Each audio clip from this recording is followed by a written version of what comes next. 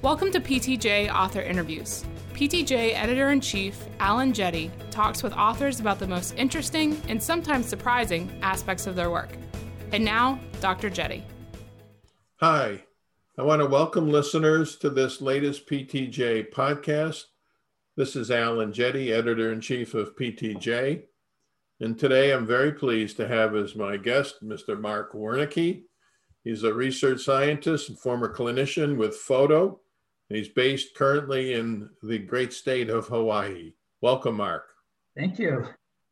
The title is Telerehab During the Covid-19 Pandemic in Outpatient Rehabilitation Settings. This was a retrospective study, and it aimed to describe telerehab frequency, both by levels of condition and by telecommunication modes, for a very large sample of over 222,000 episodes of care. They also described baseline patient characteristics, patient satisfaction for those episodes of care administered during COVID, either using telerehab or not. And they used data from the Photo National Patient Database System, and the data are routinely collected in outpatient rehab therapy clinics in the United States. So Mark, I was really interested to read your paper when it came in because it really addressed some important questions, I thought, that we have been talking about that we didn't have very much data on. And so I thought it was extremely timely. So let me start by asking you about your one of your primary findings. You looked at over 222,000 episodes of care. And among those episodes, 6% incorporated some level of telerehab. And you found that there was a higher percentage during the second quarter of 2020, 10% was the prevalence, as compared to the third quarter when it dropped to 5%. Now, I don't know about you, so the question, it struck me as surprisingly low. And I'm curious if that was what you expected or if you were surprised as well. Well, I was very surprised by the low adoption of TR use by the therapists in our sample, especially in light of the explosion of interest reported in telehealth literature as the result of COVID-19. But according to our study results, TR use by frontline clinicians working in everyday clinical practice throughout the US was not widely implemented. Yeah. And prior to our study, I'm not aware of previous peer-reviewed articles examining TR implementation rates during the pandemic in outpatient rehab clinics in the US. But with that said, however, I found this very interesting. There are two comparative findings, and these were reported recently online in the APTA weeklies. Now, one finding contrasts with our results, and the other is consistent with our observations. So the first finding, the APTA was monitoring the effects of the pandemic on our profession through a member surveys, I think PTs, PTAs. And this survey was conducted about a month or two ago, between March and April 2021. And they reported 48% of APTA members were using video consults, using digital technologies. So that's really a large contrast to the percentage that we found. But in the second APTA weekly, I think this was just 1 or 2 weeks ago, one of the physical therapy DPT educators they were interviewing, it struck me is that what the educator said is what he's finding is that their students are completing their clinical affils or their clinical experiences, is that few clinics are actually engaging in telehealth, which kind of supports what we observed. So my thought here is, although there has been an explosion of interest in TR literature as a result of COVID, there has not been an explosion of use of TR in everyday PT practice. And from your question, I think we could separate these percentages. I think there are two important takeaways for the TR rates, over the overall rate of 6%, and then that 50% reduction. And I think, although reasons I could speculate as to why this occurred, I think they're overlapping but they also may bring out different reasons, partially explaining either the overall versus the reduction TR rates we observe. Well, you know, that as with so much research, at least in my view, the devil is so much in the details. Yeah.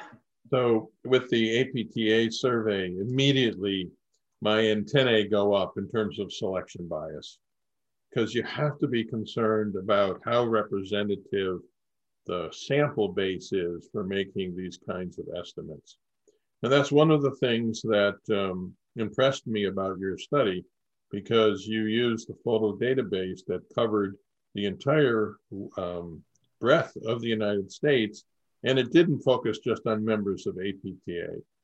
Yes. Could you say a little bit to our listeners about what you know as to the representativeness of the photo database to the population of clinics in the US? Because fundamentally, that's the key here, right? Yeah, you know, that's really a great question.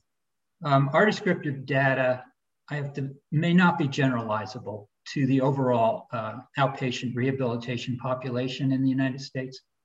We also analyze data, again, only from clinicians using photo to collect outcomes, with no comparison to clinicians using TR who didn't collect outcomes or who did not use photo for outcome documentation. So we cannot rule out a potential selection bias, with that said. But although the generalizability wasn't the purpose of our study, testing for generalizability of the national database that we analyzed in our study merits attention. And then on the flip side of that, with that said, our sample size, as you alluded to in the beginning of the podcast, was very large. We captured a large number of episodes of care, a large number of clinicians, a large number of clinics, which was very, again, representing perhaps robust and diverse patient characteristics in a wide range of medical comorbidities. So I would just speculate, and my hypothesis until confirmed is that I think due to the size of our population, perhaps generalizability could be somewhat inferred, but I wouldn't want to make that statement. Well, that's fair. And I think you were very fair in your article about it. You clearly pointed it out. And that in no way diminishes the importance, because as you say, it's a very large sample and we learned a lot from it. Let's talk a little bit about that sample, because one of the things that I've always found interesting as a researcher is you sampled episodes of care, 222,000. Now, did you have multiple patients that were sampled in those episodes of care? And if so, how did you handle those in your estimates? Okay, you know, that's a really insightful question. But actually, it was 222,680 unique episodes of care, not unique patients. Right. And we analyzed each episode separately. Therefore, we refer in the text to episodes of care as patients. Now, we didn't address this in the paper, but typically 97% of episodes of care within the photo database come from unique patients. So the possibility of having the same patients with more than one episode, yeah, it's possible, but it's really minimal. It's 3%. And you didn't eliminate them, so you have some linearity there. But with that said, Dr. Allen, even for the low instances where there is one patient with more than one episode, really it makes sense to analyze those episodes separately, because the patient can change between episodes or over time, presenting with different patient characteristics. For example, the patient could be older now. The acuity may be different for the different conditions that they're being treated now. Perhaps there may be additional comorbidities as the patients change over time. So I think it's important, even though it may be the same patient, that each episode needs to be analyzed because it may be presenting with unique patient characteristics. I think that's fair, as long as you're clear in pointing that out. You know, it comes up a lot in total joint research, where people will frequently sample joint replacements and don't always make it clear as to whether or not they're unique patients, or can you have multiple joints on the same patient. As long as you're clear, I think you're okay. Yeah, that was a great question in our follow-up paper, which we are doing now on outcomes. hopefully to be submitted sometime this month, we're definitely going to make that point clear. Good. Let's talk about the next really, I found interesting finding. I think the paper's full of fascinating findings. You had over 13,000 clinicians working in over 3,000 clinics. So it's a very diverse and broad sample. And now you reported 30%, 37% of clinicians and 69% of clinics implemented and administered care using some form of telerehab. So we now know that at least within the photo population, a majority of clinicians working in outpatient during the period of the pandemic that you sampled didn't use telerehab at all. What's going on, Mark? Well, I think there are many challenges and actions required facing clinicians working in outpatient clinics from employing any form of TR during the pandemic. And some of these major implementation hurdles really have been published and identified in recent literature. And reviewing the previous physical therapy podcast with Dr. Lee, many of those challenges were highlighted. But I can go over some of those that I think are pretty important, and that's payment and policies governing TR. They need to be addressed and probably frequently updated. So the clinician needs to be aware of their state and practice regulations in which they are licensed as it relates to digital care. But beyond knowing regulations, clinicians need to identify which patients are appropriate for TR care and consider cultural or socioeconomic type factors. You know, what types of interventions are most appropriate for TR care, especially in the light of that we have a loss of direct physical therapy contact, you know, through touch or manual techniques. So that may impose some challenges. Overall, there may be a lack of technology training, at least following HIPAA compliant training for clinicians, and also a lack of technology for patients. So there could be a lack of digital devices, broadband internet access issues, which may, by the way, of course, be more predominant, as you would intuitively think, in small town or rural areas versus large metropolitan areas. And we alluded to that. Actually, in one of our findings in Table 1, we observed that our descriptive results, where patients living in large metropolitan areas were more likely to receive TR care compared to those patients living in small and rural towns. Yeah, and you also found that younger patients were more likely to get telerehab, and those in private practice were more likely. And if memory serves me, those who were doing exercises multiple times per week were more likely. And they also had lower medical comorbidities, including arthritis, blood pressure, obesity, et cetera. Those on Medicare B, 65 and older, were less likely, right? So the boomers were less likely to take advantage of telerehab. Yeah, which is kind of consistent with the younger patient. Yeah. So the younger patient's more active, unlikely to be on Medicare B, have fewer medical comorbidities, and have a lot of exposure and experience with digital technologies. So that kind of makes sense. Yeah, but kind of unfortunate, right? Because in terms of risk during the pandemic and mobility issues, the 65 and older population could really have benefited from more telerehab. Absolutely. Matter of fact, that just rings a bell in my mind. I think it was Tenford, and fairly recently et al., where they suggested that actually patients 65 and older were comfortable with video technology. So we shouldn't close the door and say, you know, older adults are not capable of video technology. Maybe just a little training, or if they have access to it, that we could educate them on using that. Because there's just so much advantage for telehealth synchronous video technology, I think. Yeah, and we'll talk about that a little bit later, because I think there are things that we could do as therapists. Definitely. To make people more comfortable. Let's talk about the kinds of conditions. As I expected, telerehab was most frequently used for orthopedic conditions. And that's not surprising, because I think if you look at the prevalence data, the kind of conditions treated in an outpatient, they tend to be more frequently orthopedic. Yeah. But then when you looked at the outcomes in terms of function for those episodes that used telerehab versus those that did not, in the non-orthopedic areas of thoracic, vertigo, stroke, edema, the outcomes were less promising when the episode included telerehab, right? Yes. Why do you think? Well, first, I'm going to say that it doesn't suggest that we should focus TR on ortho versus neuro. No, if I look at table 2, and that's where you're looking at your physical function results, it's tempting to compare outcome results, which we reported between TR and no TR, not only for the neurological but orthopedic cases.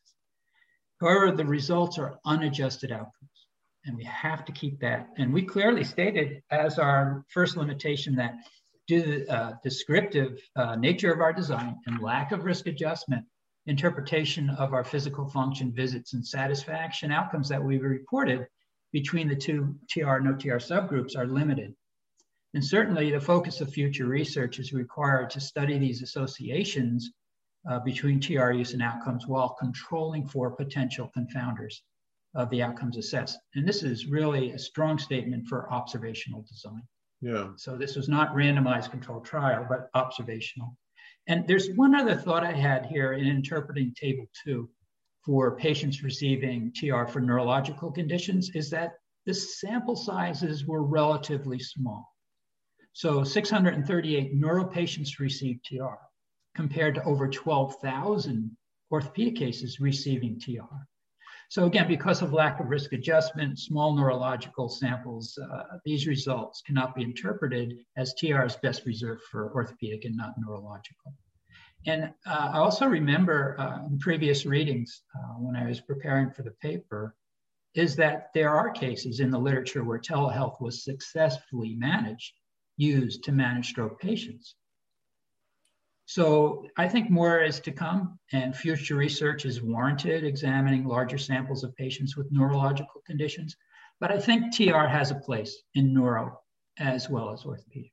Mark, when you see those findings on the prevalence of the conditions treated in the database, is that consistent with what you would expect in the population of outpatient, or does it suggest there might be some selection bias in the kinds of clinics that participate in photo? Traditionally, and I'm going back decades, it was primarily an orthopedic patient population, photos collecting outcomes on. However, over the past 10 years, there's been a fairly large increase in the interest in collecting outcomes on neuro patients. So yeah, there could be selection bias, but hopefully over time, we'll get a much larger sample of neuro and be able to start tweaking the neuro data, so to speak, as it relates to digital care. Yeah. Now, your satisfaction of patients was a little bit lower. It's at 3% lower for those who received telerehab versus those episodes that did not. Any thoughts about that finding? Yeah. First, I would suggest, it's plausible that patients were less likely to be very satisfied with TR compared to your in-person office visit, which may partially explain the reduction of TR use over time, that 10% to that 5%.